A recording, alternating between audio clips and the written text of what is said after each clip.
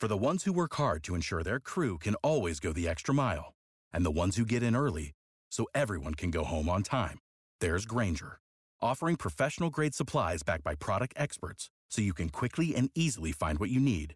Plus, you can count on access to a committed team ready to go the extra mile for you. Call, click Grainger.com, or just stop by. Grainger, for the ones who get it done.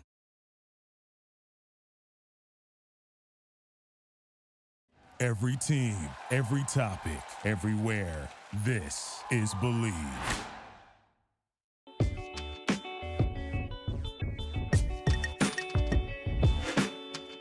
Hey, we're here with the Urban Pitch Podcast, The Beautiful Game of Life.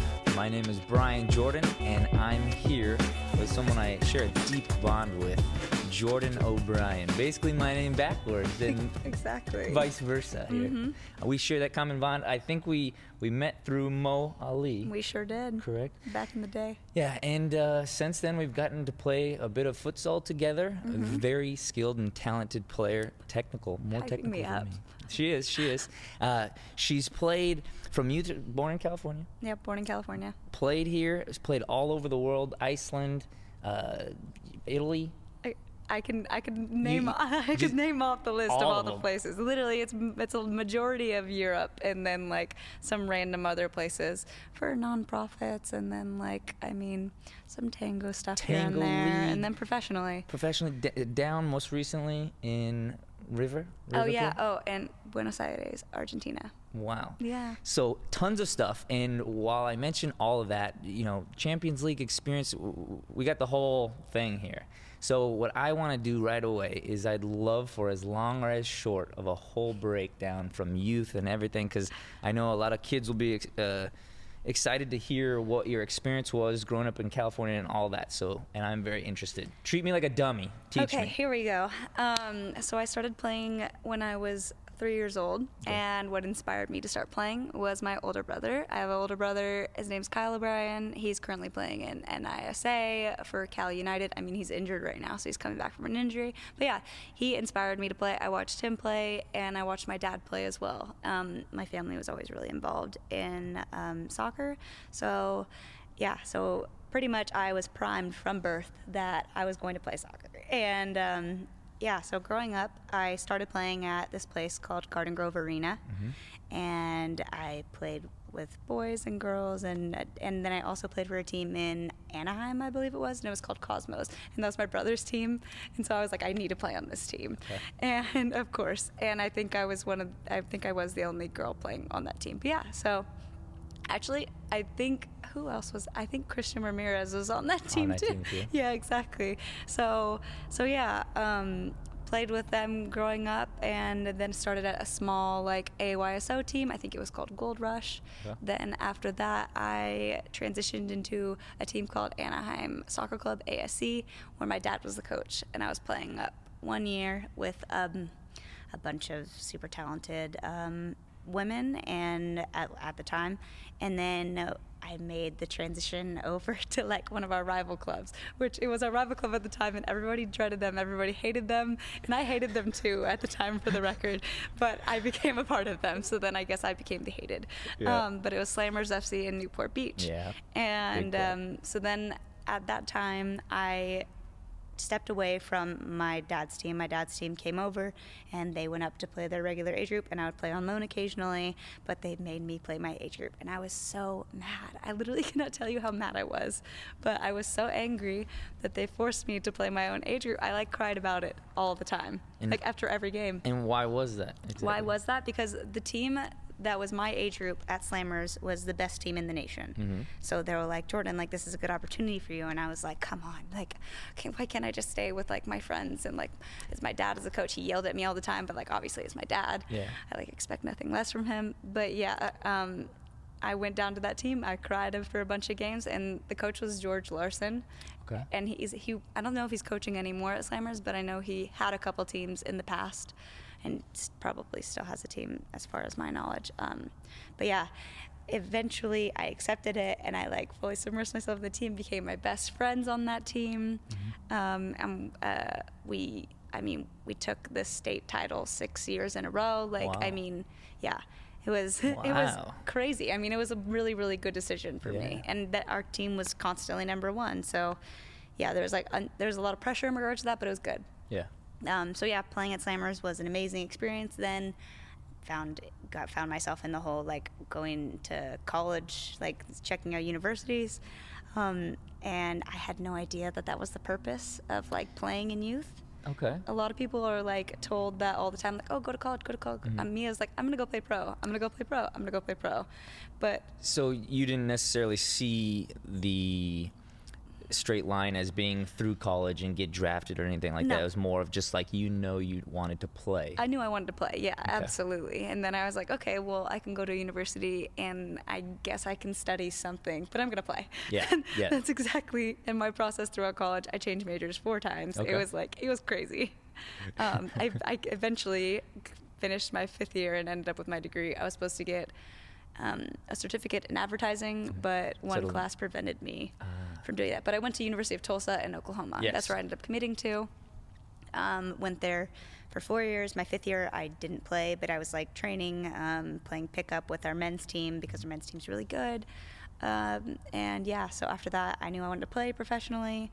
My first opportunity was at Houston Dash, so I went to Houston.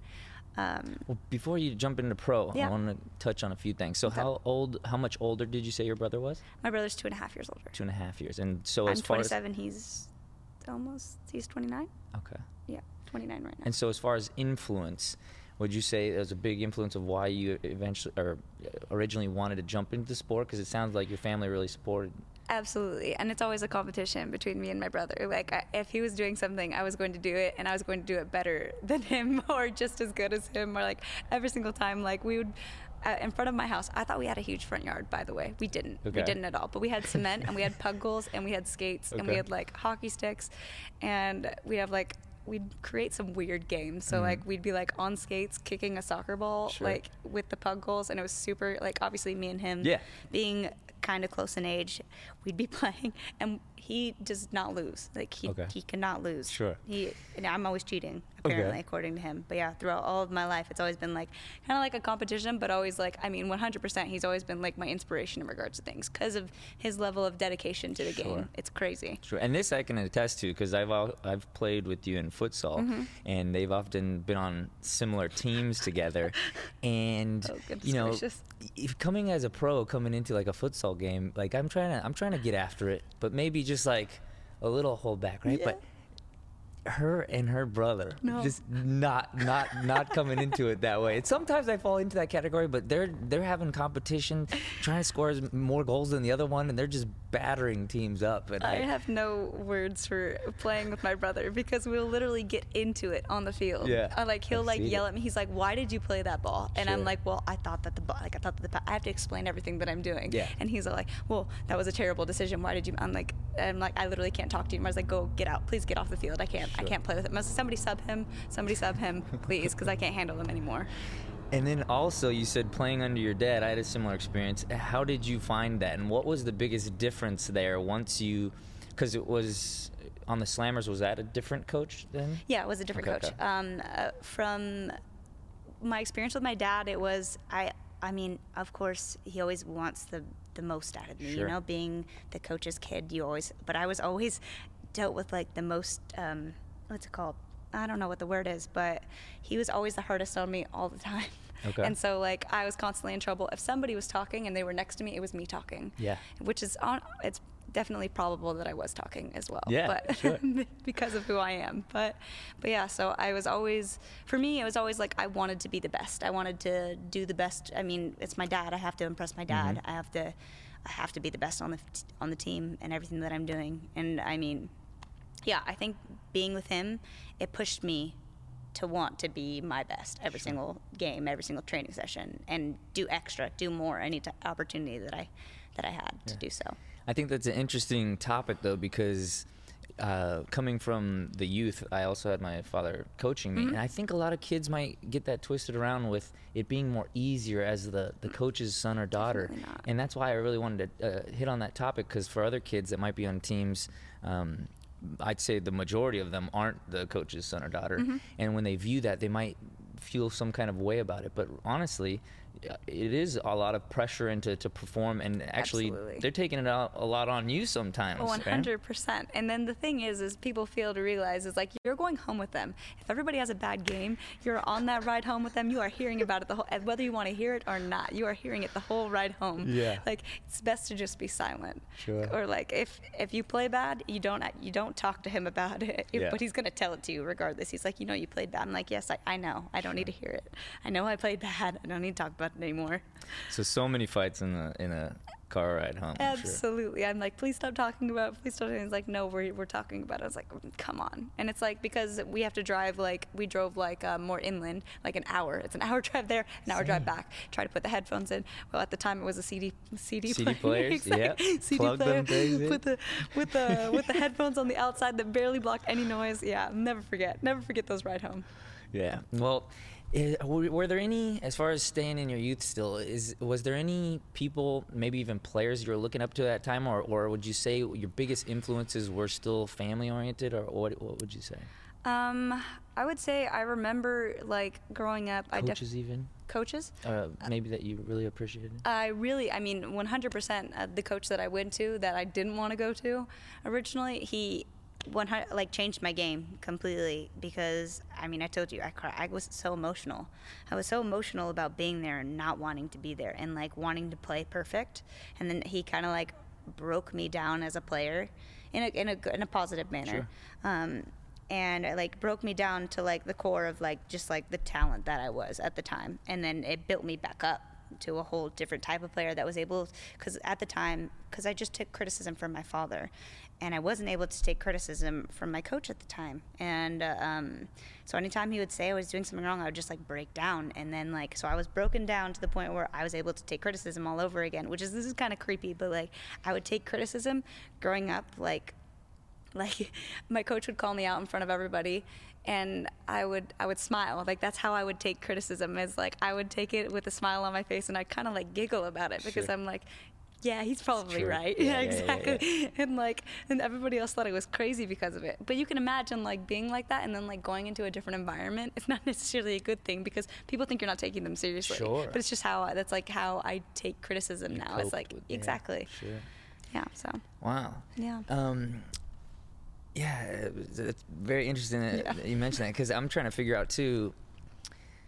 I think it's a very good skill at the youth that sports teaches you in general, but soccer for us, just how to look at yourself and take these criticisms and be able to digest that. Because a lot of adults that I talk to now that maybe didn't get that so early in life, I'm not sure if it's difficult for all of them the same, but at the same time, I feel like that's a very big life skill I think that you need. Absolutely. As a youth. Yeah, because, I mean, if you're not receptive towards that, you can't really change things. You could get stuck in your way, and maybe your way is not necessarily the best way. You always have to look at it from different perspectives, different people. Yeah. And are you even being honest with yourself? Exactly. No, that's so true. It's actually insane. It's crazy because even, like, now with, like, the coach that I have at River, I ask him during this break, I'm like, I would like feedback on, like, what I need to do, what I need to improve on. And he gave me information on what he thought about what I was doing, and he gave me feedback, right? And I was like, originally I was like not necessarily happy about it, but then I like kind of took a step back out of my feelings, and I was like, you know what? I understand where he's coming from. Sure. I understand why I could be perceived in this type of manner, doing this, and so I'm like, okay, like I can change this. This is something I can change when I go back. So, yeah. So let's leap ahead then. So you go from U Sports, you go to Tulsa. After college, I think you was a psych major? I was a psych major. Yeah. I was a psych, Did my research, so just trying to prove that to the camera. Yes. So after college, just one thing I always hear kids asking me is just like the differences, the leap difference from after college to pro. What was that like? And then experiences on different teams. I would say it's pretty humbling. It's a humbling experience because you go from college where, like, I mean, you might be it in your conference, you might be it in your league, like you go from that perspective, and then you jump into a bunch of superstars. Everybody's good, and everybody's coming from a place where they were good, so it's a very different perspective. And then you're going into a whole new environment with like a whole new coach, when before in college you were with the same coach for 4 years, and it's somebody who obviously totally believes in you and has been like they wanted you to commit there, and they like want what's best for you, right? So you're it in college, but then you go and you're like a nobody all over again, and so you have to prove yourself. It's like a constant, and it's the same as every single team that you go to. It's constantly trying to prove yourself, and you have to prove yourself to the coach. And that's the thing, is like you can go to a team and have a new coach that doesn't like the way that you play, and it's up to you to either try and change their mind, or you can leave and go somewhere else and try and convince another coach. But like, the grass isn't always greener on the other side. It's crazy, because I had this conversation with one of my friends, Elizabeth Eddy, and I don't think she realizes how much this resonated with me, but I think we had this conversation maybe 3 years ago. Okay. And where does she play right now? She plays at Sky Blue in the NWSL. And I had this conversation with her where like we were talking, and she was like, yeah, like when you find a coach that you like stick with them because they believe in you. Yeah. They give you that freedom to be the player that you're like destined to be, right? But if you go to a team and you're with a coach that doesn't believe in you, it diminishes your faith in yourself. It diminishes your mental, your mindset, sure. Everything, you know. It just like, it brings you, it really does. It's really, really draining, and that's why a lot of people end up like quitting in college, in club, in youth, and everything. When you're with a coach that doesn't believe in you, the greatest injustice you can do to yourself is stay with that coach, because they don't see value in you. And then you're going to start not seeing value in yourself, unless you have amazing like self-esteem and self-confidence, sure. Which a lot of people don't have. Yeah, exactly. So the greatest injustice you can do is staying with that coach. You'd be better off going somewhere else and finding somebody else, and potentially maybe you go somewhere else, the coach loves you, then you blossom into this amazing player that you're meant to be. Sure. And I think that that's like what is really, really important to kind of search for in the environment that like when you go and play professionally, is like finding a coach that believes in you. Yes. And if they do believe in you, stick with them. Yeah. So one note to everybody out there is, one thing I've been really hearing with a lot of our stories, just perseverance in general, and syncing up maybe with just the right fit. Because what I think a lot of people don't understand about professional sports too, and I'm sure they know this, but the politics behind it in certain places too, and the belief. Absolutely. Because you can be that great player. Yeah. But if, like you said, someone doesn't believe in you. Exactly. And then exactly, and you could end up like giving up way too early in your career. Like there's plenty of players who I've seen just like are done playing, and that like say they like go to a team and they like don't play, and I'm like, they're incredible, how in the world are they not playing? You know, you see the value in them. Sure. A lot of other people see the value in them, but the coach that they're with doesn't see the value in them, and then they stick with that place, and then it just their self-belief just goes plummeting down, and it's just, it's so, for me it's really sad, but obviously they decided to stay in that situation for God knows what reason, but like that's their decision. Well, after you've mentioned that, have you ever been in a situation like that, and how have you taken that, and how did you persevere through a situation like that if you've been in one? So yeah, I've been in, I would say I've been in many situations like that, to be honest. My like career has been nothing but trial after trial after trial after trial, and it's been good. It's been good for me, because I think I have a very positive outlook on life, and a positive outlook on like my whole soccer experience in general. And so I've been in that environment where I'm like, I'm on a team, but I kind of get caught up, you know, like I'm on a team and I get caught up in the fact that, like, for example, NWSL was a really, really tough time for me, because, and I didn't realize when I was in it that like it was really, really draining me. It was draining my love for the game. And the reason why we do what we do is because we like to play games. Yeah. Like, right? Training is fun and all. Everybody loves training. Training's a great time, but like what we love doing is playing. Like that's why we do what we do. And if you're only training and you're not getting to play in games, it's really, really, it's a frustrating time, because that's like your release. On the field is your release. Yeah. And on like certain teams that I was on, I didn't get that opportunity to play, and I kind of got in a comfort zone where I was like, oh, it's fine. Like I'm training with like the best in the world. Yeah. It's chill. Like we're fine here. Like I'm content. But I'm like, that's not enough for me, because like the reason why I play this game is because I love playing. Yeah. being in just like an environment of like incredible players, when you're not playing, what does that do for you? It doesn't really do anything. Yeah, you need that game experience. Exactly. Yeah. And there's nothing like it. And I forgot what it felt like at one point because I wasn't playing in games. I was just watching games, and or even just sitting on the bench and watching games. I was like, and I took a step back and I was like, what am I doing here? Because I like, maybe if I was in that mindset, I would have signed for another year to stay in the environment that I was in, training, but like, why I do what I do is because I like playing. So I thank God that I like figured out a mindset where like I was able to take myself out of my comfort zone for a minute and be like, Jordan, you need to move forward with your life. You need to go play somewhere. Yeah. You need to go somewhere where you are more valued, because clearly you're not that valued here. Yeah. But that's hard. That's a hard pill to swallow. Oh yes. Yeah, it's very hard, and it's hard to accept the fact that not everything is as perfect as it seems to be. Sure. You know. Yeah. Well, take us through this tour professionally then, because I know you've been all over, and you've said a little bit about, you know, certain places treat you different than others. Yep. But let's hear kind of, maybe give us a list of some places you've been, and maybe your favorite out of the bunch, whether it's just a memory, and then give us some situations that are oddball that came up just to that location or not. Oh me, oh my. Okay, so I mean, at Houston, I really didn't like my experience at Houston.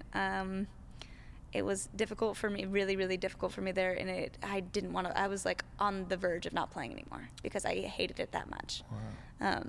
And that was Houston was in their second year. I didn't think that, like, I don't know. I just didn't think everything was like that great. I didn't think the treatment was great. Because I was so.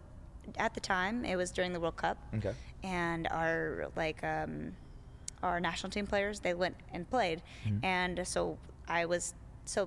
they changed it this year, so I was technically an amateur.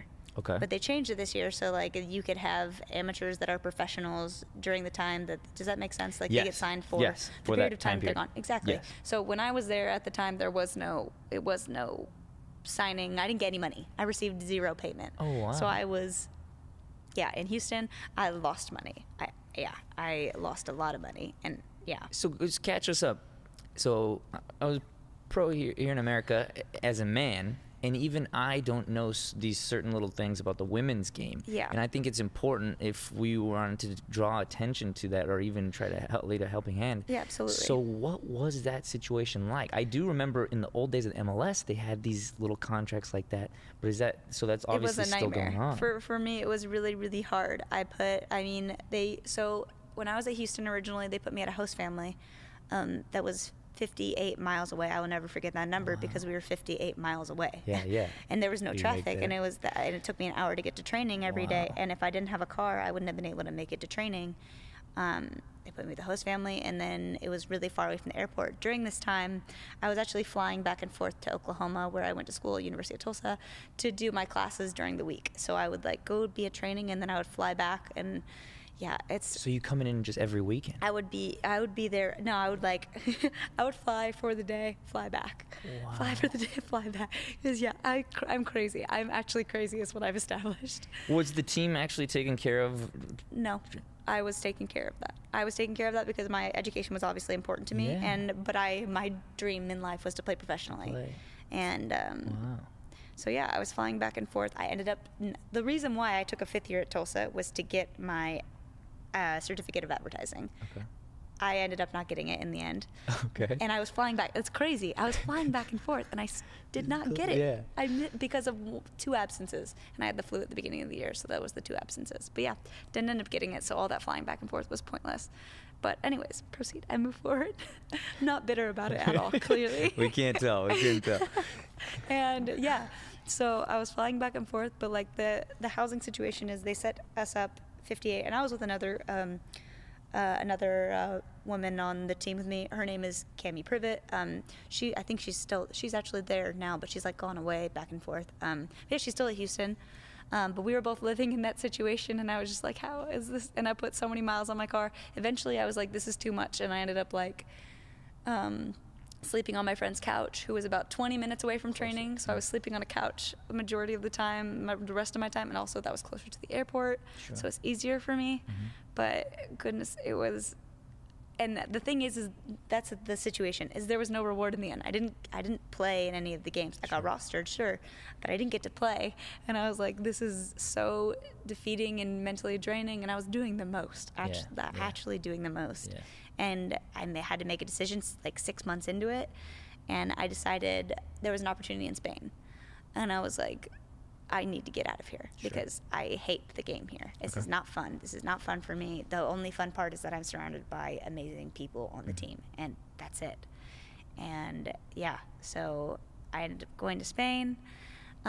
So Houston was your first experience with it, though? It was my first experience with it. Any fun? I like to ask this question because just so much negative stuff happens around it. But any fun rookie experience that you had on top of that, where you had to do any kind of thing, like get the balls after practice or anything, or did you have it light as a rookie? I think I had it light. I think we all had it light. I think it's just considering the fact of all the stuff that we deal with in regards to women's soccer, especially with Houston in that situation in the second year. It was a lot, and so there was really nothing else that you could do to make it. You didn't need to add anything onto that, exactly, because it was already a pretty big nightmare. For me, it was, at least. It was really mentally defeating. And but yeah, so the opportunity came in Spain on the Canary Islands with UGG Tenerife.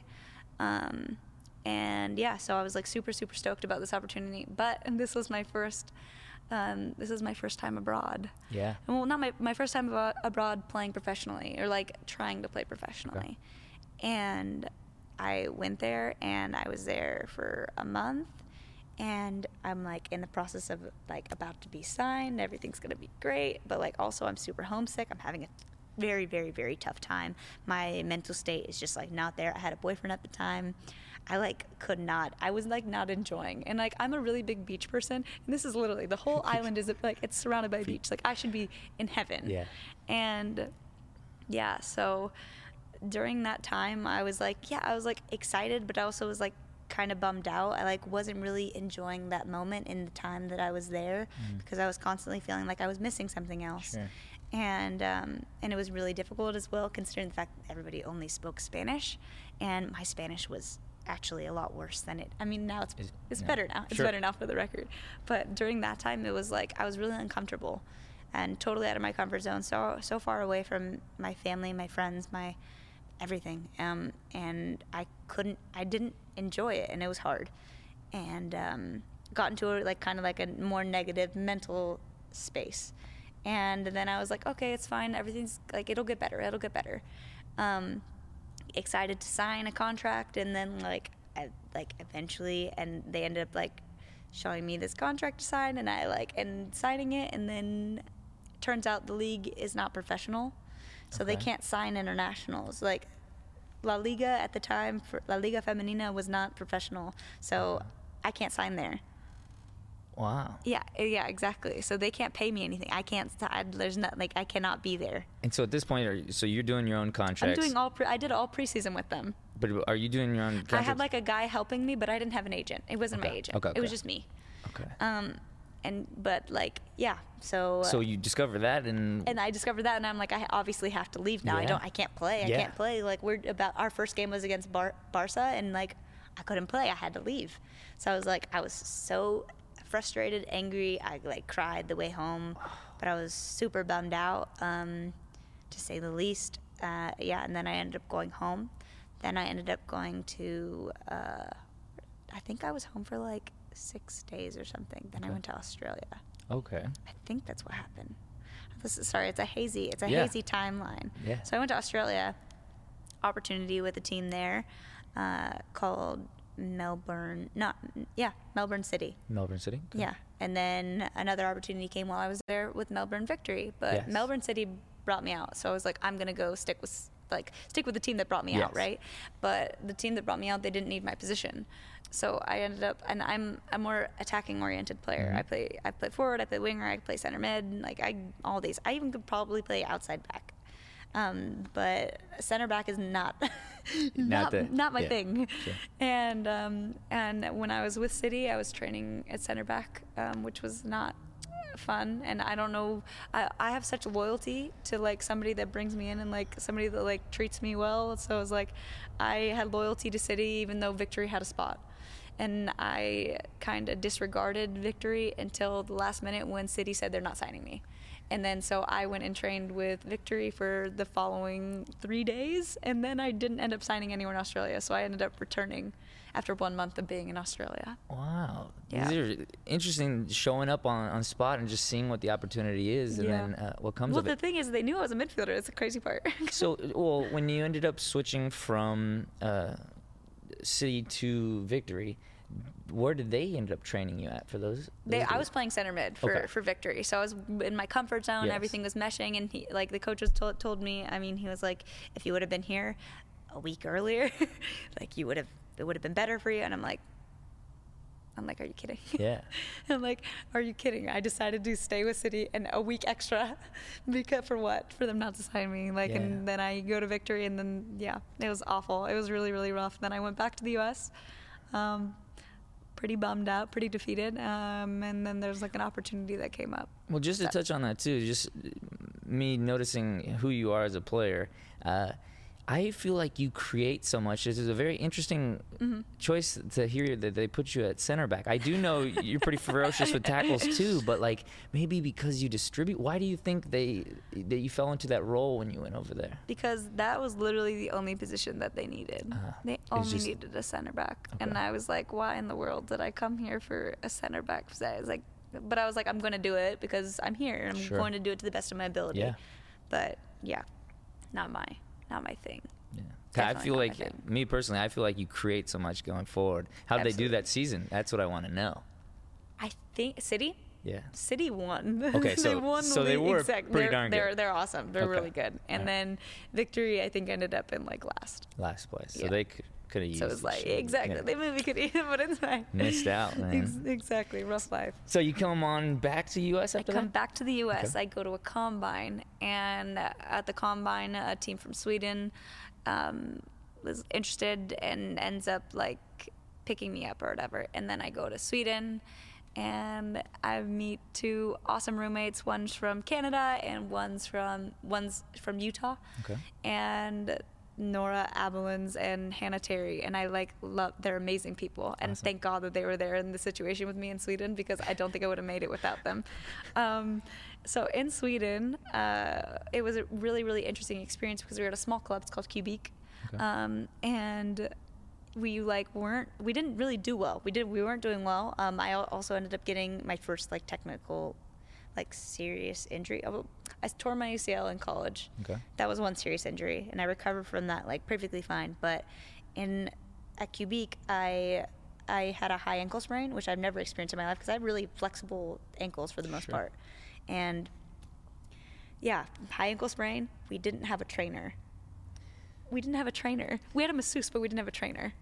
Interesting. So this is what I want to know. From the places that you've played, specific stories like this is what I want to know, because treatment at each team is going to be different. Totally different. So did they just think they didn't need this, or was it where they hired the mailman to do this part-time? No, they're like, you need to go to this place, like specifically. I don't know where the logic is, because I personally think you need a trainer on staff at all times, because serious injuries happen every single day. Yeah. Especially when you don't like warm up appropriately. And I don't know where the logic was in this, but I mean, I also don't know, like, I need to finish the rest of the story, because I don't know the logic in a lot of the things. Okay. So they ended up taping my ankle. Okay. Every single game. I was on crutches during the week. I would go to the game. I would try to play. Every single week, I would do this same cycle where I'd be like on crutches during the week, could not walk, and then I would go and they would tape me up and I would try to play.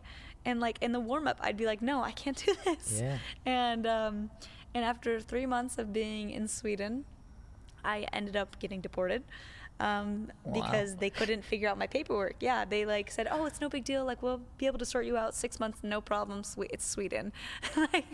It didn't work out like that. And the guy that brought me in apparently just wasn't able to do it, and I have no idea why. So I ended up not getting the paperwork, and So I ended up getting deported. So wait, so you sign a contract? I signed a contract. Sign a contract. Into playing. Yeah. Or trying to play. Yeah. Like, and then. And I was playing in Sweden until I got injured. Yeah. The final month I was injured. Oh, got it. Yeah. But the first 2 months I was playing, everything was fine. But. And then deported. Deported. And so what happens with the contract at that point? I mean, the contract is technically invalid, I guess. I guess you could say. And then I went back and with a rolled ankle. So I mean. Oh, so you told me you had some trials and tribulations, but I wasn't expecting. So now we've visited 3 countries at this point. Yeah. It seems like. Yeah. And so where do we at first settle in on a team? Oh my goodness. Okay, so I after Sweden with my rolled ankle, I don't really know what to do with a rolled ankle. I never thought rolled ankles were a big deal until it happened. Sure. And then I went to Orlando because my boyfriend at the time was playing for City. Okay. And I go there and I'm like getting rehab by Prides. And I like know some people on Pride. I like know a bunch of friends on Pride. One being like my best friend Jamia. So I was like stoked to see like my friends and like kind of hang out a bit and just like kind of enjoy and rehab my ankle and then also get some training in with Pride. Yeah. So I like went back and I was training with Pride and I was getting my rehab done on my ankle, and then I signed with a different agent. His name's Lenny. Upper V Agency is who it was, and I signed with him, and he like got me an opportunity in Iceland with a team called KR Reykjavik, but I was supposed to go like really quickly, but ended up my paperwork ended up screwing things up, so I ended up going like a month late. So I missed like 3 games or something that I shouldn't have missed. Okay. So the first place that I actually settled in was KR Reykjavik in Iceland. In Iceland. And how'd you enjoy your time there? I loved it because they had some really talented players. And I got to play with, I think for me, I also love playing with Brazilians. I think I get along really well in the field with Brazilians, and I think we read each other really well. And I had 2 Brazilians on my team, and we like kind of played in like a triangle on like the left side of the field, and it was amazing. It was so much fun. It was a good time, and I was kind of finally like vibing. And there's a few other girls that were like, they're forwards. They were just like really, really, really talented. And so it was just like this nice little, I don't know, it was like finally meshing. And I was like, finally, somewhere that like is working. And I'd never been to Iceland before. So it's like a crazy cool experience. Yeah, I was going to ask you, are Brazilian players known to frequent Iceland for some reason? Or is it just happen to be this team? I feel like every team that I've like gone to, they always have a Brazilian. Like they always have at least one Brazilian for the most part, at least since I've been abroad. But yeah, I mean, apparently there was other ones in the leagues, but I didn't see any of them. So yeah. So out of the teams listed so far, your best experience, we have to say, is with Reykjavik. With Reykjavik, for sure. And so, how long did you end up playing there? I was there for 4 months. 4 months? 4 months. Isn't that crazy? It's just been so many teams in such a small amount of time. But how long is a typical season overseas? Oh my gosh, like 8, I feel like it's 6 to 8 months. 8 months? Okay. 10 months maybe? Depends on what team you're at, where you're with, like league-wise. Yeah, because how many teams are in these leagues? There's a lot. There's definitely a lot. Are there? Okay. Yeah, normally there's a lot. Because when you ended up coming back and playing for the LA Galaxy here, how many teams are in that league? Definitely a lot less. I don't really know though. Maybe 10? 10? 10 or 10? 10 sounds right. So overseas, as far as the norm of teams wise. Yeah, there's more. Yeah, I think in Iceland at the time it was 12. I think it was 12 teams. Yeah. That's just so. Maybe. It's just so interesting to me to hear the flip-flop of that, and you'd like to think that there was more. I mean, especially with how well our women do, you'd like to think there's more money here in soccer absolutely. for them. So, what's that dynamic? Why? I mean, I feel like in regards to women's soccer, I feel like people struggle to see the value in it. And I mean, you go out to like a women's national team game, it's blatant, it's obvious, it's like right in front of your face. There's clear like it's, and especially like in the environment that it, like you can see the value in it, that all the people that are there, everybody's supporting, everybody's super excited about it. But I feel like, I don't know what it is, but I feel like the people who create like the teams and everything like that, I feel like they struggle to see the value in it. But like there is incredible value in it. It shows with the fans. Yeah. I think that's like a perfect example, is just like the fans, like that shows how much value something has. And you have to be willing to acknowledge the fact that there is a market for it, and you have to tap into it appropriately. But obviously if you do things incorrectly, or if you're not seeing the value in it and you're like trying to tap into this market that's not the market that actually is the target audience, like it's not going to work, you know? Like people aren't going to, I don't know. That's what I think, at least. I think that for me, I think there's a market for everything. Yeah, that's But true. I think it's a matter of tapping into it and acknowledging the fact that it's there. Yeah. But if you don't acknowledge the fact that it's there, it's not there. It's non-existent to you. Yeah, so just drawing attention to it more. Yeah, exactly. Needs to be a thing. Okay. So from there, I know all over in Europe, and I eventually want to get to your time in River here, but what other teams did you end up jumping over to? So after KR, I was like super stoked about like kind of getting back to the US, because I had a boyfriend at the time who was in Orlando, and I was like, perfect opportunity, let me go play in Orlando, because I liked my like little amount of time that I spent there. In regards to my rehab, in regards to like training, I thought it was a good environment. So I went to Orlando, and I was there for the year. I didn't play, but so it was really tough on me in regards to that. But I like being surrounded by such talented individuals, such as like Marta and Alex and like Ashlyn and Allie. Like, I mean, it was like a good environment to be in for me.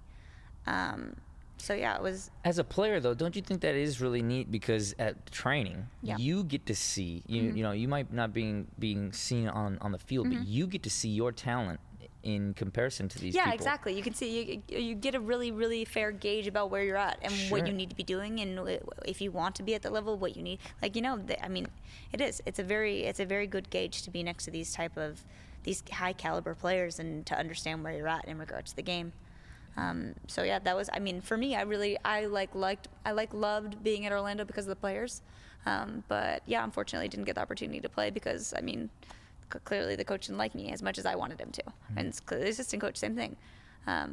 But I like kind of accepted my role in that team, and I was like in a comfort zone as well, because with my boyfriend being there, and then we had a dog together, and it was like, and I had like my friend group, like we'd go play board games like Catan, you know. I'm a big fan of Catan. I'm a big fan as well.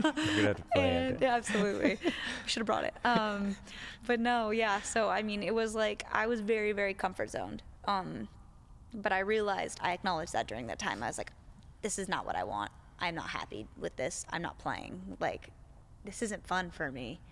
And I acknowledged that many times being there, but I didn't want that to like ruin my experience there and make my life like a living hell, per se. But so it was all. It was like a shift in mindset. That was like I think my slap in the face, like reality check. Like, Jordan, you don't want to be in this. Sure. So after Orlando, I was like, I'm going abroad. And then I went into preseason with Utah.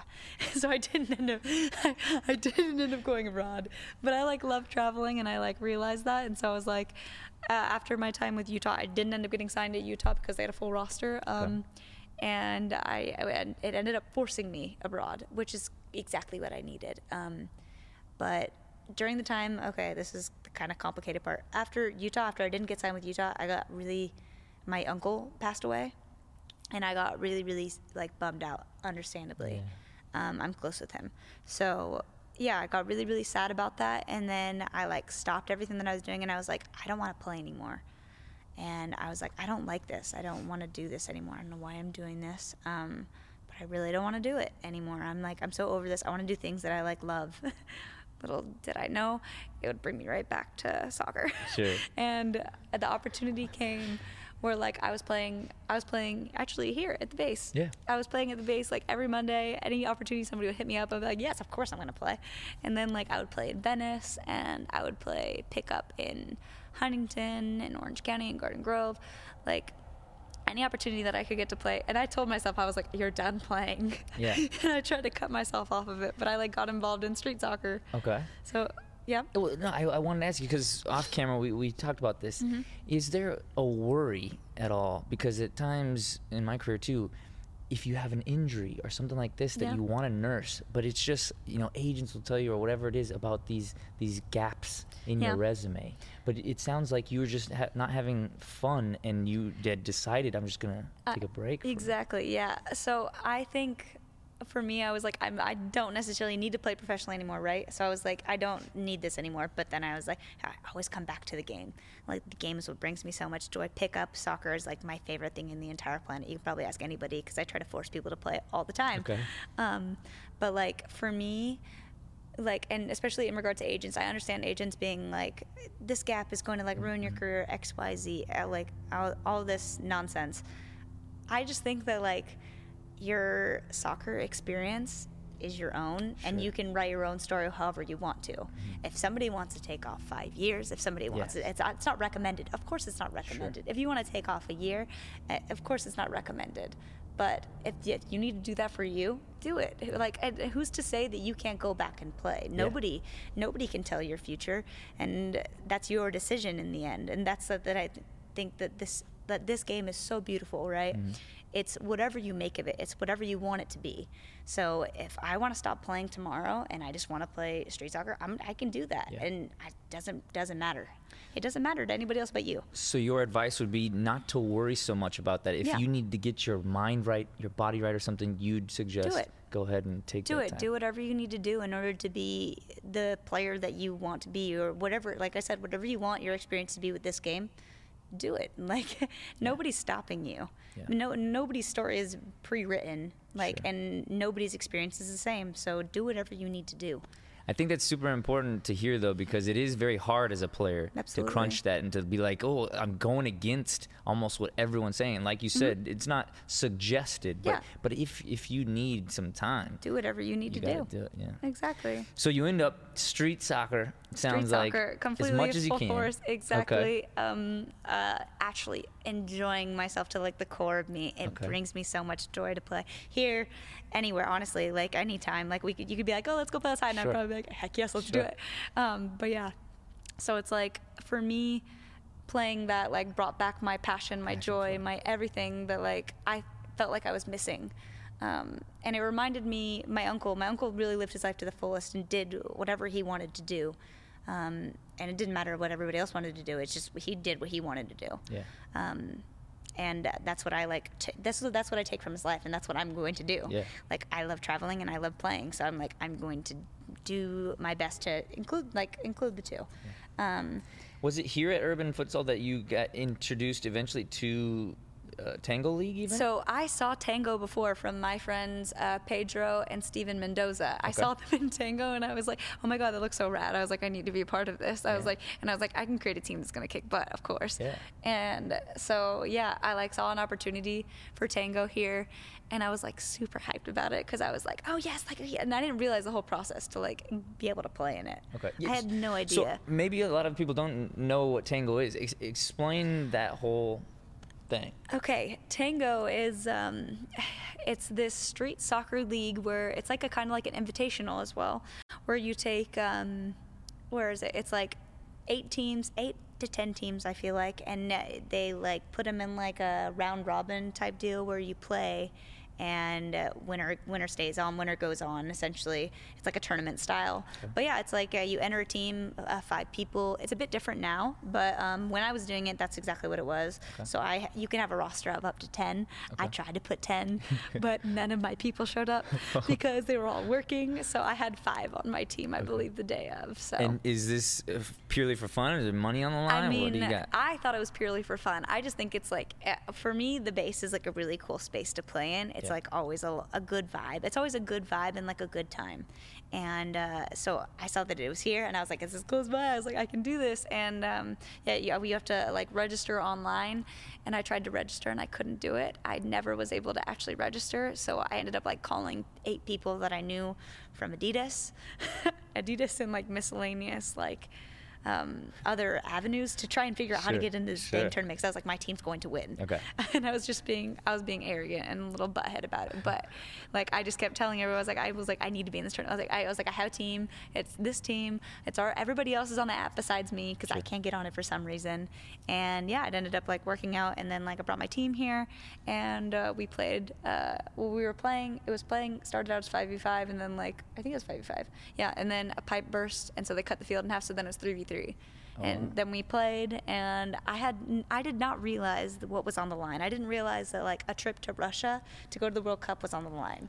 Wow. I failed to realize that until like halfway through the tournament. And I've seen you travel with them, so you ended up going to this. Yeah, we ended up winning the final, and then we lost in the final off of a sketchy goal. It didn't count. For me, it didn't count, but whatever. Tournament MVP here, though, right? Yeah, well, like, okay, so there was 5 judges. Okay. 5 judges. 2 voted for me, 1 voted for another guy on my team, and 2 voted for the guy on the other team. Okay. And because the other team won, the other guy won, but he didn't have a passport. So then they called me, and they're like, hey, Jordan, you want to go? You tied for MVP. And I was like, yeah, of course I want. I'm like, I'm not doing anything. I want to go to Russia to go see World Cup. I was like, this is bucket list thing for me. So I ended up like going to Russia and competing against 22 other dudes from all over the dudes, because it was. So how many women are in this? Me.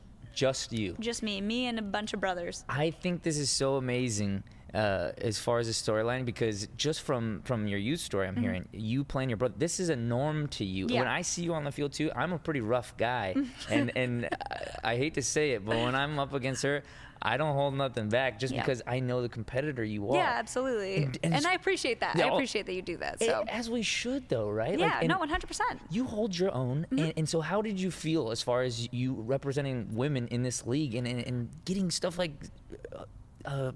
nominated in the finals for? Yeah. I mean, for me, it was an incredible feeling, and I felt an obligation to represent us appropriately, because I do believe that women can play with men. I'm not saying that like we're gonna be able to play 11 aside like professional, like I'm not saying that. I'm saying that in regards to a 5-a-side game, when it's 5v5 and there's professional, I played professionally, so it's like it just doesn't, like if I'm playing against people who don't necessarily play professionally, I mean I should be able to hold my own, Yeah.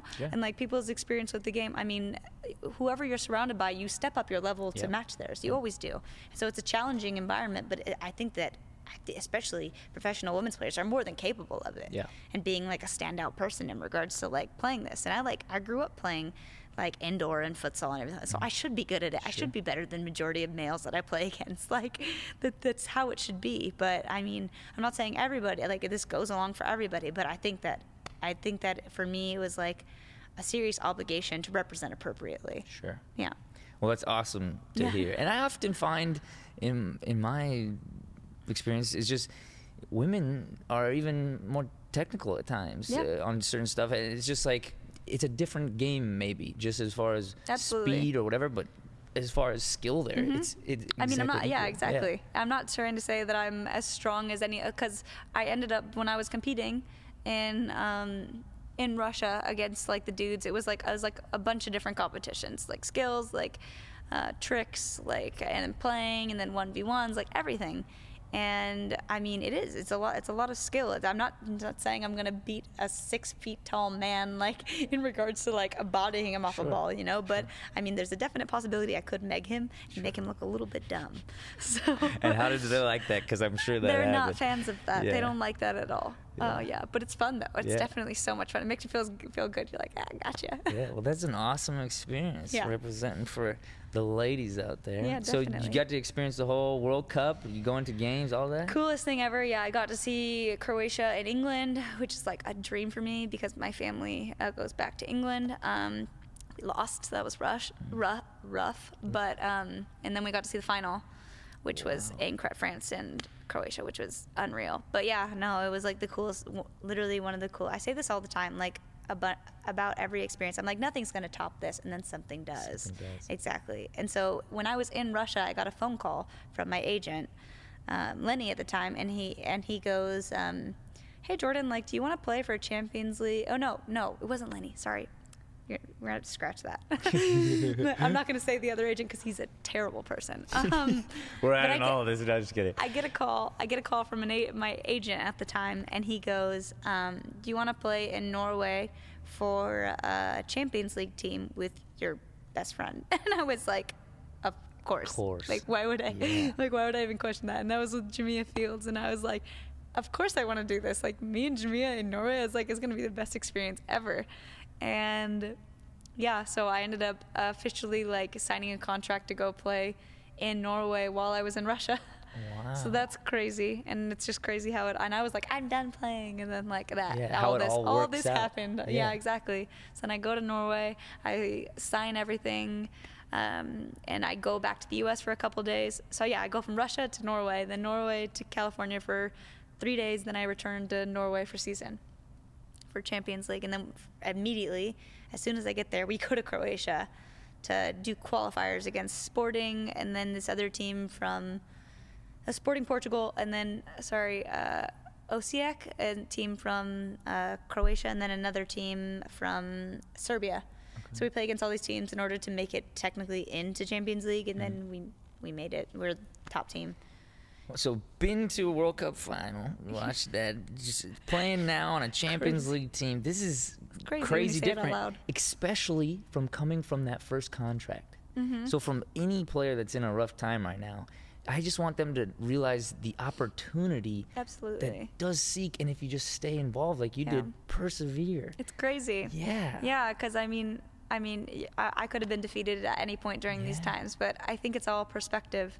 Because obviously you go through tough times, but also I think along the way I've met some incredible people that have also allowed me to gain perspective that this isn't the end, and this isn't stopping my career from moving forward, Yeah. But if I allow it to stop my career, then obviously it's dead. Yeah. But I'm not going to let anything stand in the way of what I want to do.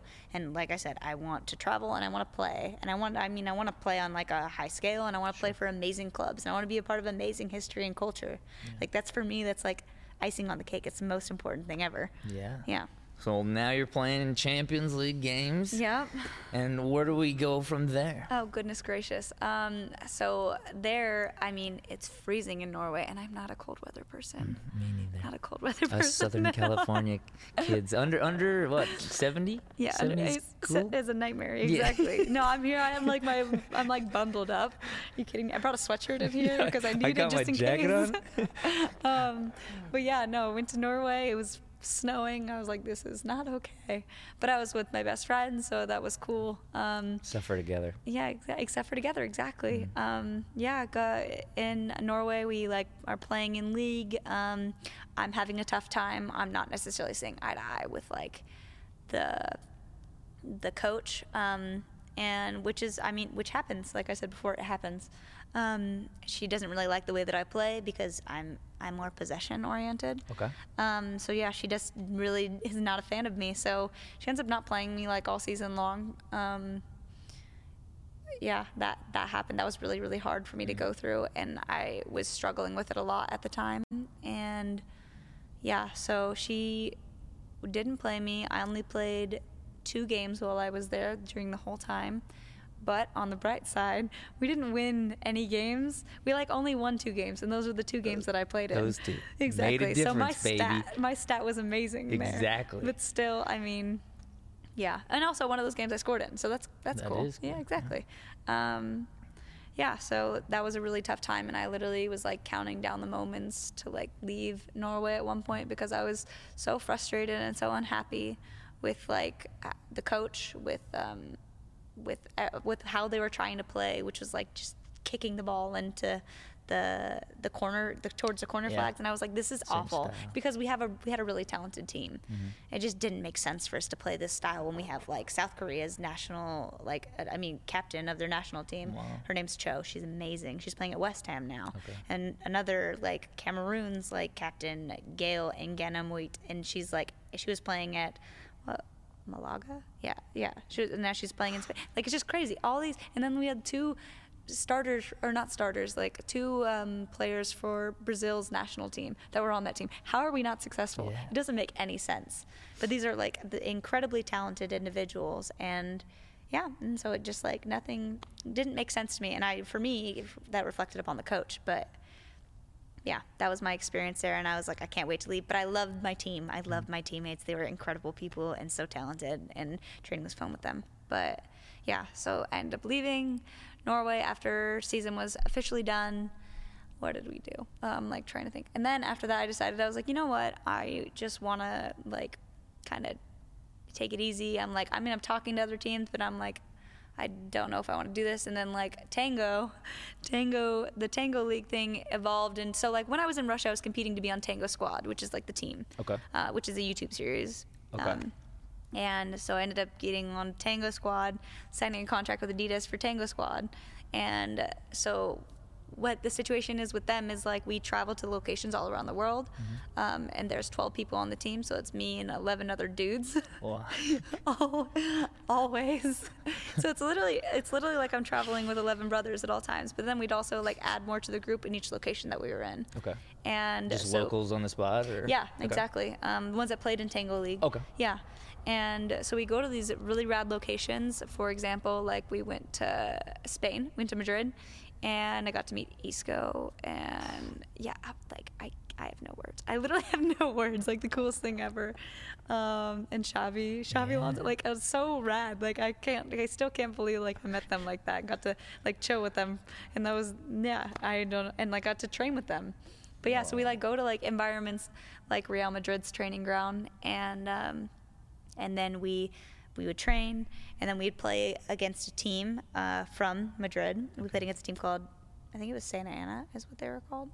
Yeah, so we played against them, and 11 aside, and then we'd do like a Tango League event where we played 5 aside, and like in their cool like environment that they create, whatever the base is in that city. Sure. So yeah, so we'd go around the world and we'd be doing that, and it was literally like, it seemed like my life wasn't real because it'd be like a trip a month, and we would go and just play and enjoy. For a while there, I just saw you traveling so much, just all these cool places. Like, so dang, rad. just doing it. Literally, it was the coolest thing ever, and I mean, I'm forever grateful for like that experience and that time, and like the people who I got to meet, and how close I am with all those dudes. They're all like family to me now. Like I can go around the world and go stay with any one of them and feel totally comfortable. I love them all so much. So as far as experience goes, from any of the professional teams you've played on to that, like, is there a greater feeling one or the other, or was it comparable? Like what did you enjoy as far as just playing? Because it really sounds like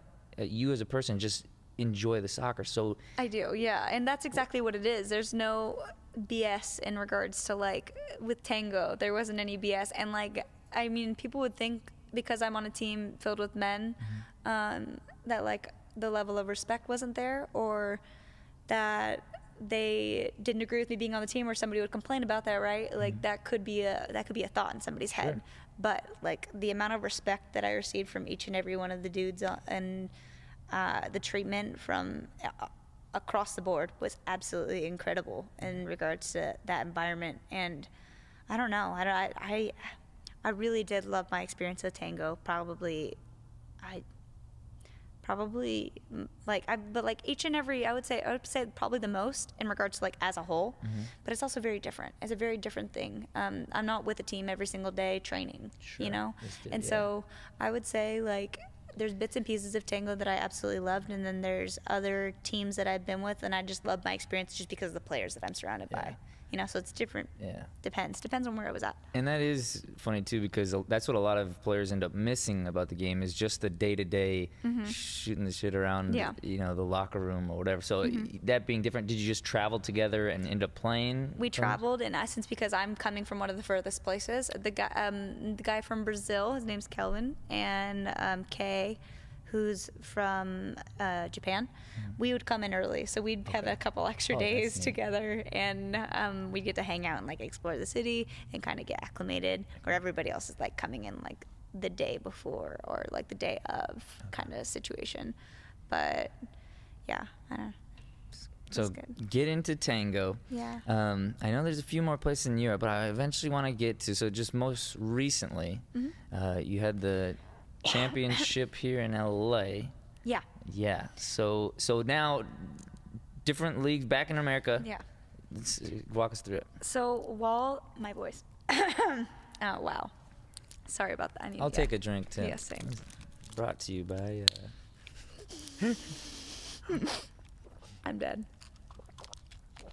So yeah, so with Tango, I played locally for Orange County Galaxy, which was really cool that I was able to like come back and play 11-a-side with like a women's team and have training while like I was traveling with Tango. Okay, so yeah, you were able to do both. I was able to do both, but I mean, whenever it was a Tango thing, I would go for Tango. Okay. But yeah, so whenever I come back, I would play with like there's some ex-pros, some current pros actually that were on that team, and then some college players. So it was a really good environment, like pretty high level of training, and like awesome coaches as well. We had 2 guys from UCI, Scott and PJ, and they were amazing. So, and they're like really understanding. So and they created a really, really good environment for everybody. That's great. Yeah.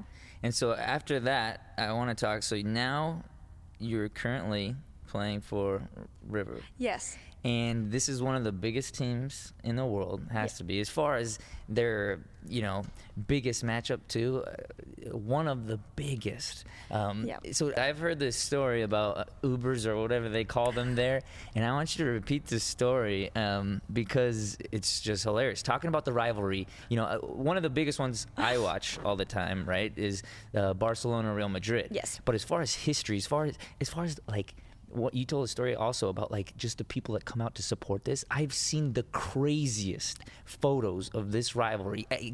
Tell us about this. It is actually gnarly. I have no words for the environment that they create, the atmosphere and everything before games. It's just like, what? It's like, it's a different world. It really is. And it's incredible to be a part of it. It's like an absolute privilege. I've never been so submersed in such an amazing like football culture in my entire life. And so I'm like, and I was at the World Cup. Yeah. Like I was at the World Cup and like, Argentina is just a different world. Oh wow! It's a different world. So what's going on that makes it so different? Tell us. Passion, literally. Like I think Argentinians, in regards to everything that they do, they're incredibly passionate, and so when they are all in on something, they're absolutely all in, and you can feel it. Like being next to them when they're talking about, like when you're talking to a fan of River, you feel their exactly, and it's like contagious, and you're like excited. You're like, oh yeah, like I don't know nearly as much as you do, but I'm excited and I want to be a part of this. And I think that you feel that in regards to everything that they're doing, but like football is like next level for them. The way that, like, for example, I'll tell my Uber story now. Okay. So one day, I mean, majority of the days, in the first few days that I was there, I decided it was a good decision to take Ubers because I don't know public transportation, and I didn't know if it was safe, and I was like really suspect in regards to everything. And I take an Uber, and I'm going to this like more touristy area, and I'm like super stoked about it because there's like coffee shops that I want to go to, and I'm like kind of openly talking about the fact that I'm playing for River, and which is a bad idea, and so just like one of the biggest things you could be doing in this town. Just I'm no big timer. And so the guy's like talking to me about everything and like how's it going, like how's it going, and I'm like, he's like, what are you doing here? Are you studying? Are you like studying? And this is in Spanish, by the way. And he's like, are you studying? And I was like, no, I'm like playing football here. And he goes like, oh, okay, cool. For who? And I was like, yeah, I'm playing for River. And he goes like, and he like touches the, like the rear the rearview mirror has like things that dangle from it. He has Boca beads dangling, and he's like, get out of my car. And I'm like, this is happening. I was like, no, it's okay. I don't know. I don't understand the rivalry. I swear I don't understand. I'm a good person. I swear I'm a good. I just got here like this week. Like, please give me a break. And no, he kicked me out of the car, and that happened 2 times. So it's happened twice. It happened twice, and then I realized I am a student. I am no longer. I don't play football anymore. Yeah, you can't claim that. I don't play for River. I'm a student, and I came here to study Spanish. Wow. That's it. So and what happens too? So you're on the street. You just gotta get yourself another one. Get another one. Get a cab. Like that was the option. Drop me off in a random place though, but I like kind of. That's dangerous. Yeah, it's not great. It wasn't great. What were these people's rates ratings? Was there a rating He was system? good. He had a 4.97. Oh man, that's Yeah. gotta drop after your experience. 100%. I think I forgot to rate him, and I also was kind of scared. So yeah. So as far as He safety, definitely rated me low. Did he? Yeah. Oh man, it's rough out there. Yeah, it is. So Awful. as far as safety though, as a woman traveling over there, I have also heard though you've been treated exceptionally well. Yes. Right. Yes, So, absolutely. In regards to like the community and the people there and everything like that, everybody's very warming. But it also might be because I have blonde hair and blue eyes. This might be a little bit of the reason why people are nice to me. I clearly am The foreign, American. very American. So I asked this question because you grew up in Southern California. Mm-hmm. I grew up in a Hispanic neighborhood, and for whatever reason, I was known as like the gringo. Or I'm sure you've heard Mm-hmm. Yes, this word, I have. gringa. Yep. And like it wasn't necessarily a positive thing at all. And So so is there The term there that I've been referenced in the media as is Yankee. the Yankee? Yankee, which is not a term. I mean, it's definitely not a term of endearment by any means, but it's like, yeah, I don't know. I'm not a fan of it, but I mean, it is what it is. I can't I'm not gonna get all angry about Sure. it. It is what it is. So even though you're treated well as a player, do other maybe even players on your team or something have this? Does any of them have a hostile kind of thing of like, oh, there's Yankees here, or is it more just? I don't. all love? With my team, no. My team Okay. is like the most I mean, they're crazy, and I love them so much. They're literally like the most entertaining bunch you'll ever meet in your entire life. Okay. That's for sure. There's never a dull moment. That's an understatement. Yeah, but they're literally, as soon as I got there, they I mean, of course, me being very hesitant, but also I'm a very open person, but in Spanish, it's so much more difficult. But since I've gotten so much better with the language, everybody's been everybody is super open to me. They've always been super open to me, but now it's like a next level. I'm actually developing lifelong friendships here and creating, I mean, I'm able to understand them. And yeah, it's been a big turnaround since the beginning, because obviously going through everything at the beginning when I first got here, or here to Argentina, yeah, exactly, and with everything with my best friend, but I mean, everybody was awesome. They've been awesome since the get-go. That's for sure. They've never once treated me differently or anything like that. Yeah. So it's more so. Does it sound like it's more so just media-wise? Media-wise, yeah, but honestly, even the media is really positive towards me. Okay. Yeah, it's the only negative term is Yankee, but it can also be interpreted as a positive one. Yeah, and then maybe they just don't understand that.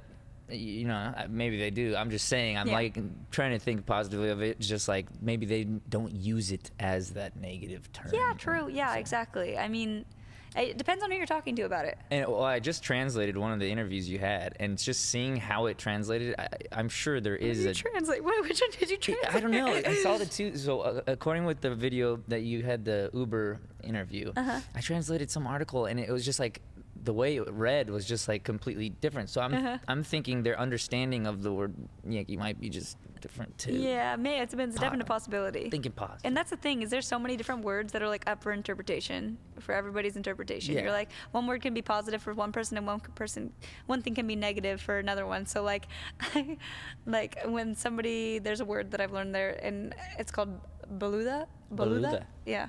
Okay. And it's the style in which I mean, it's an Argentinian word, but also I interpreted it as a bad word. Originally, I interpreted it as a bad word, and I asked my teammate, I was like, "Don't say that word," and they're like, "No, Jordan, it's not. It's we're saying it as a friendly term," but they're but don't use it. Don't use it normally, but we use it as a positive term. And I was okay, but I'm not gonna use it still. Okay. So exactly. I heard you scoping out coffee shops. Any Brazilian, or I mean not Brazilian, Argentinian barbecues you found? Or what's Okay, so I was vegan until I went to Argentina, and then I realized it's way too difficult to be vegan in Argentina. So I figured as much. I mean, I still try to maintain primarily vegan, but I have to venture into vegetarian occasionally. Okay. Just due to my I mean, I don't necessarily cook as much as I would like to while I'm there. But anyways, yeah. So during the time that I'm there, I went my house. I live in a house with a bunch of other people, and they have an asado night, and it was I mean, it was absolutely incredible. The most beautiful thing I've ever seen in my life. And it had like obviously a ton of meat. Sure. And I like don't eat meat. And I tried a little piece of it though. My stomach was killing me afterwards, but I mean, I felt like I needed to do it in order for like the experience. Sure. Because I really like, wherever I go, I like to like submerge myself in like the culture and the experience and whatnot. But like, so I was like, I have to try this, and I like tried it, and I was like, this is really good, but my stomach doesn't agree with it. And also, this came from an animal, so I feel really bad. But yeah. Do the restaurants cater towards, vegan and? No, not really. Yeah. It's like it's definitely a really, really new thing there. There's a couple of them that kind of do it, but majority, no. Okay. Yeah.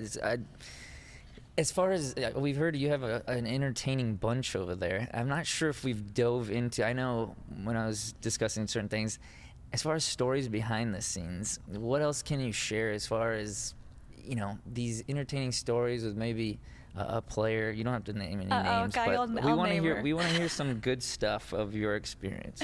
So there was one thing in the media that like they kept writing about, and it's like que pecado tiene Jordan. I need to think of what it was, but it was like what's all over the media, and it's like what a shot Jordan has. Like she has like a sick shot. Yeah. And there's a girl on my team. Her name's Betty, and I love her. I love her so much, and she's so funny. This is like, if you can imagine a person that's like, everybody's dead, everybody's like trying to sleep, like on a bus, and she's just there, just like dancing cumbia and like screaming, and she has like the loudest voice, and she's awesome. I love her so much, but she always screams at training, "Que pecado tiene Jordan!" like all the time, and like the way she pronounces my name is incorrect but hilarious as well. So it's like she says this all the time, and everybody just starts like laughing every time she does it. So you have the statement now that's just stuck with you. Yeah, and that she just says it all the time because like I am known for having a good shot, and so it's like it's constantly said at training all the time. And I'm like, and what do I say to her? I'm like, Betty, I'm gonna kill you, like every single time. But I'm saying it to her in Spanish. But yeah. So since I read you absolutely love giving interviews in Spanish. That's my favorite thing ever. No, she doesn't. But let's hear. So anything we need to learn or know, and what's like usable? Are you like grocery level, or are you like? Oh, I'm definitely grocery level. I'm definitely like am able to say no. I don't need a bag. Like, and then they ask if you need a bag. Like, I don't need a bag. The thing is how I am normally as a person is like I overshare. I overshare all the time. It's a problem. It's good. And so like, when somebody's like, how are you normally? And then like somebody's like good or bad. I'm normally like, I'm actually pretty bad. Like this happened. Like my dog actually did this today. He ripped my like shirt, my favorite shirt. I'm like, I like overshare everything. Okay. In Spanish, same thing. It's bad.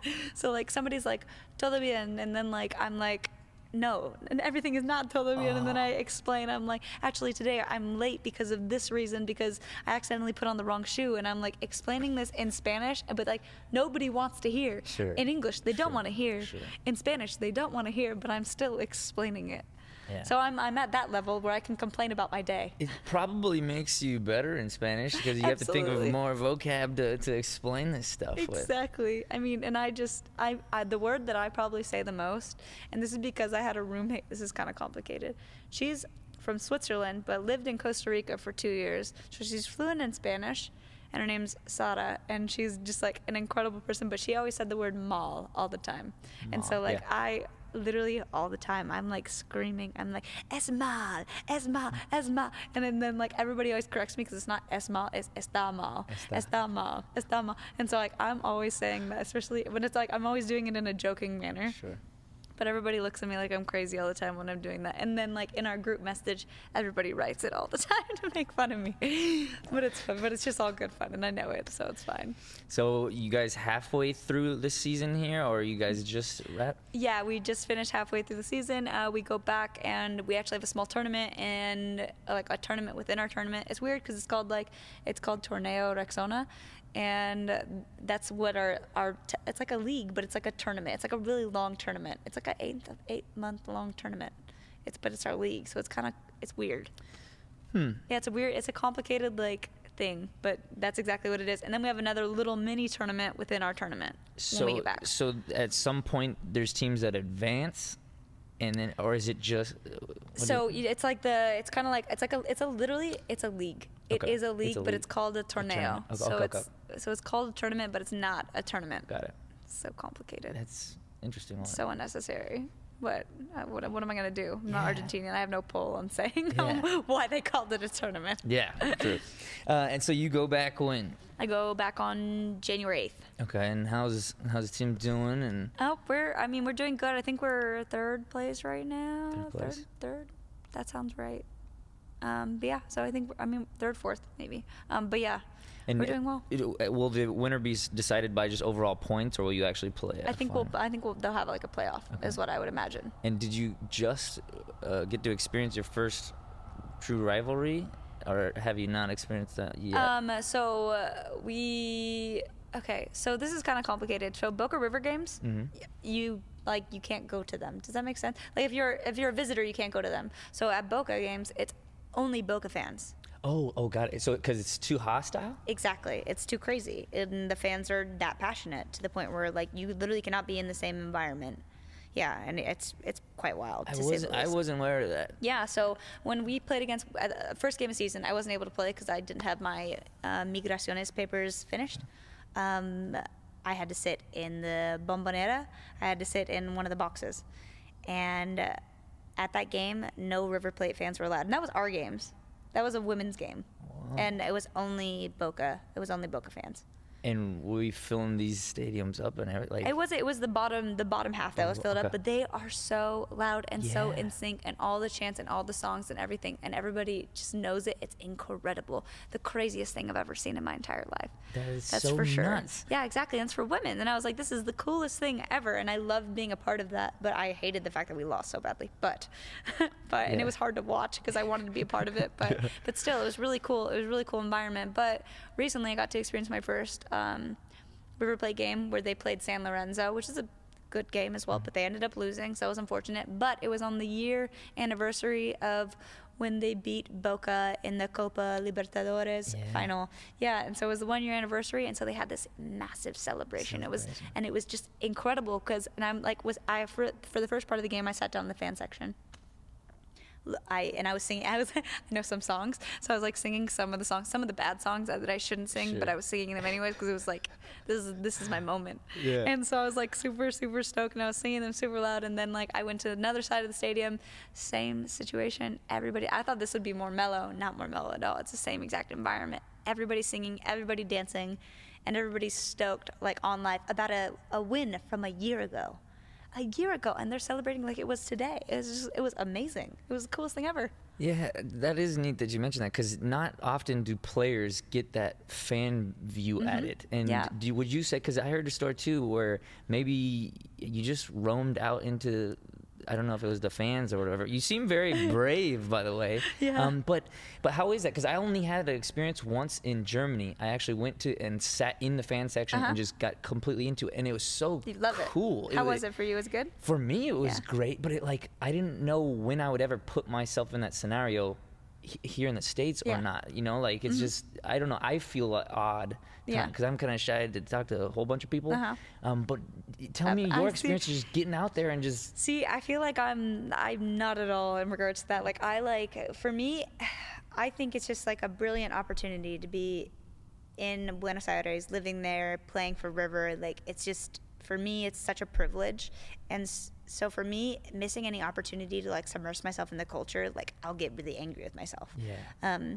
So, and that goes for being a part of like La Hincha. Like it's important for me to like go and experience everything with them because, first of all, those are the people that like really support me as well. That's so I awesome. want to support them as well. I want Sure. to support them and I want to support the club.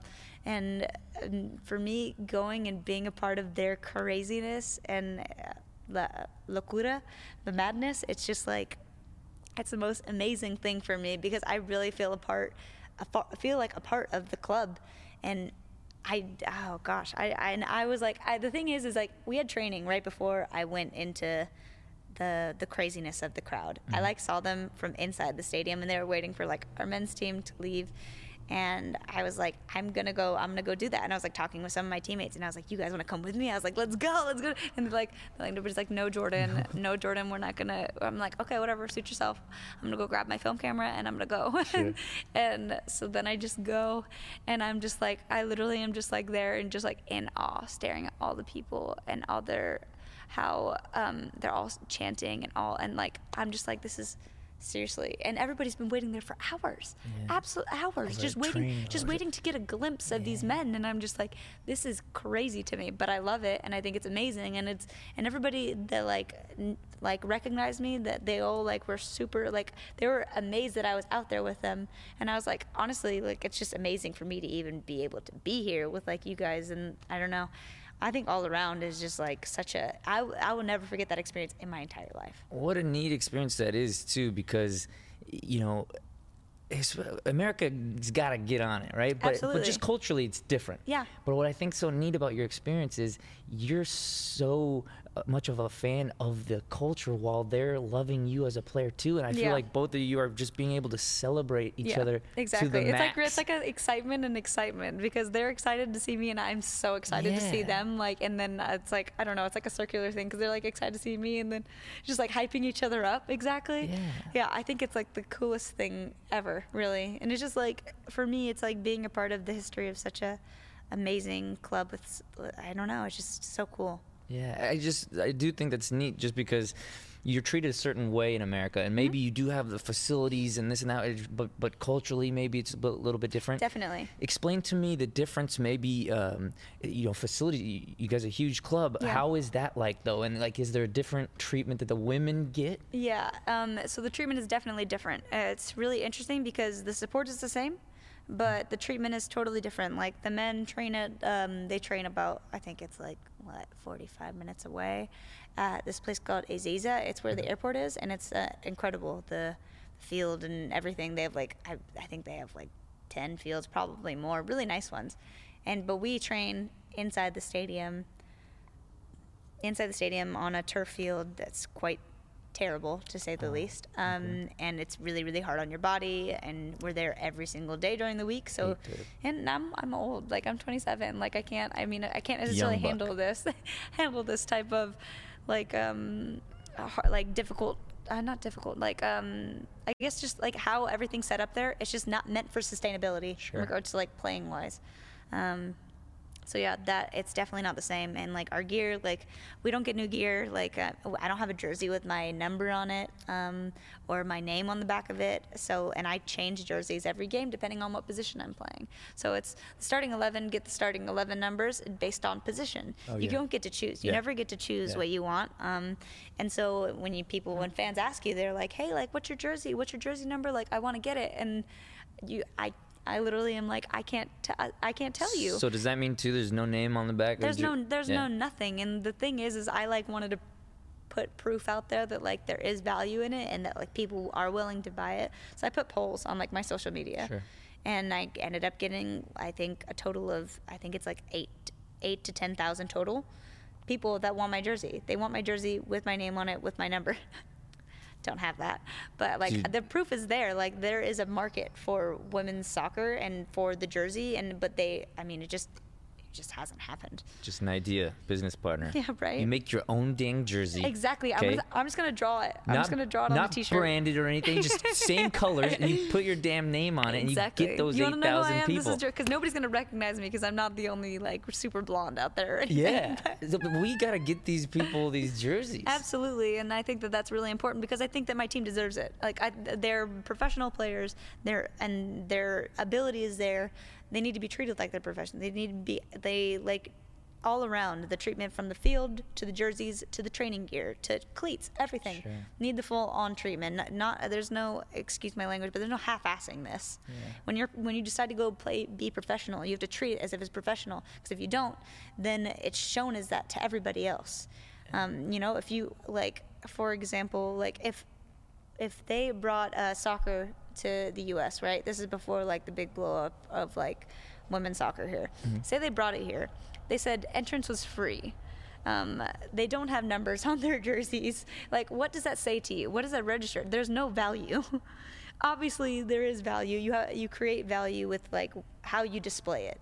If everything's free and everything's just given, then like and like then it shows that there is no value in it. But if you show that you have to pay something to come watch, if you show that they have jerseys with names on it, like it shows that there's value in what you're doing and that you believe in it more than anything. Sure. You know, and that will, I think that will like follow through along the line of like everybody else in regards to like fans, in regards to like clubs, in regards to other clubs. It would be like an amazing effect, I think, within Argentina. But I mean, they haven't done that yet. So it's like, but some clubs have, but not all of them. Yeah, I'd like to see that come to fruition while your time is there. Hopefully, that would be nice. You know? This new year, 2020, new me, exactly. 2020. But I think there is a process there, especially with businesses work, right? Like for example, look at our first contracts, just you know, for the love of the game or whatever. But within the time and seeing how much of a big club this is, and with the backing and everything, you'd like to think that could be a very easy like, bridge to jump. Very don't easy. You think? Very easy. I wish I had like the answer. You know, I wish I don't know. I don't know what the problem is. I've like talked about ideas to change things, but.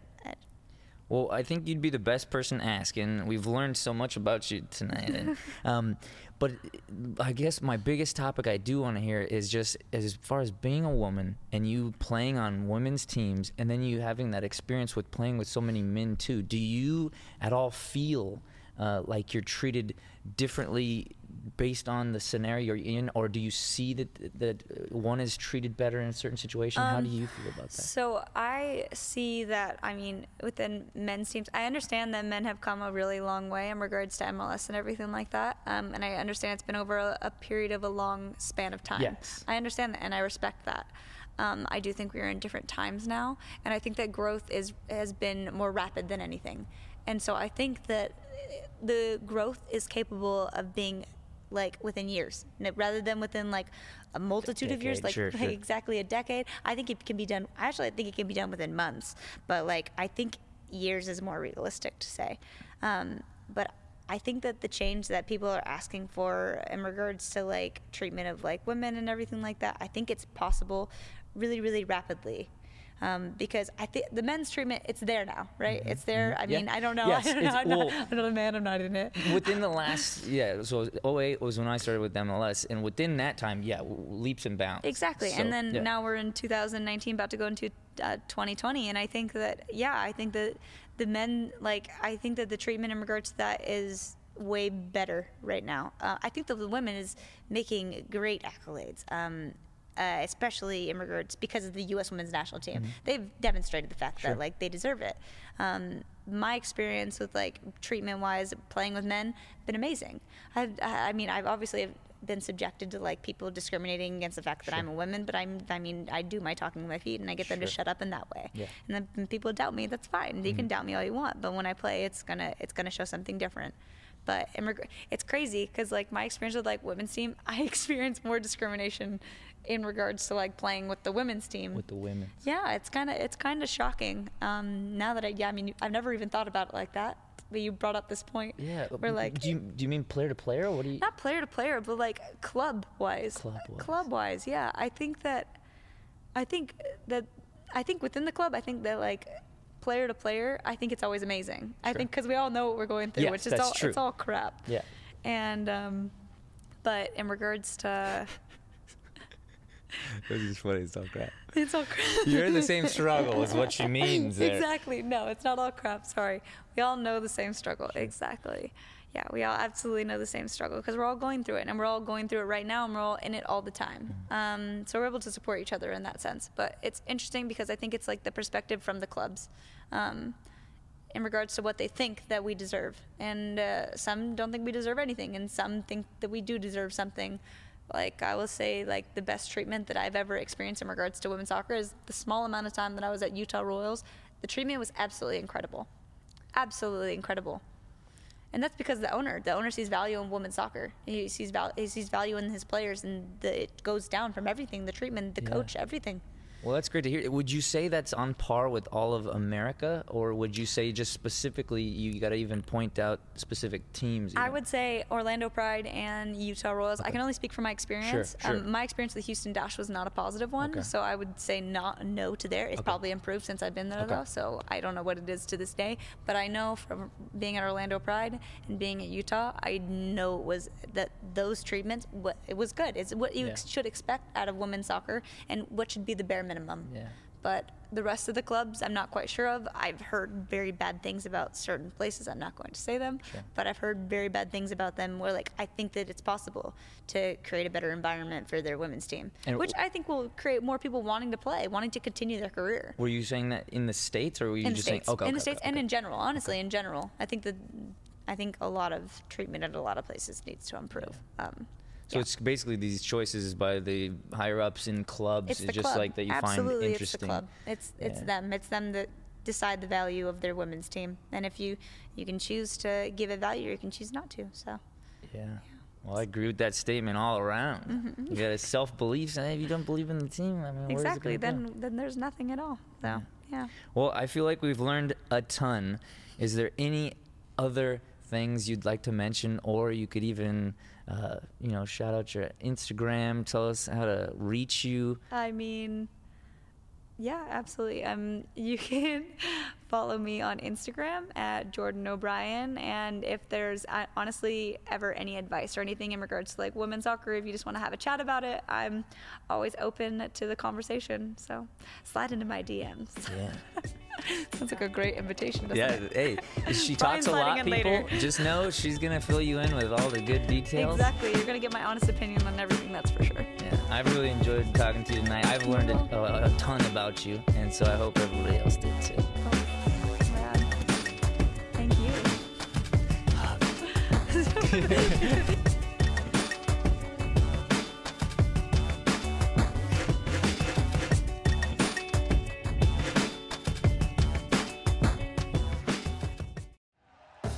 Thank you for listening to Believe.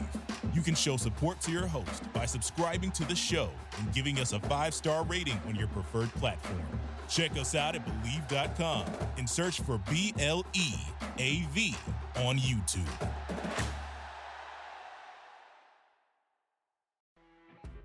You know when you're listening to a true crime story that has an unbelievable plot twist that makes you stop in your tracks? That's what our podcast, People Are the Worst, brings you with each episode. I'm Rachel. And I'm Rebecca. We're identical twins who love true crime cases that make you say, didn't see that coming, and we hate the people responsible for them. Listen to People Are the Worst now on Apple, Spotify, or wherever you get your podcasts.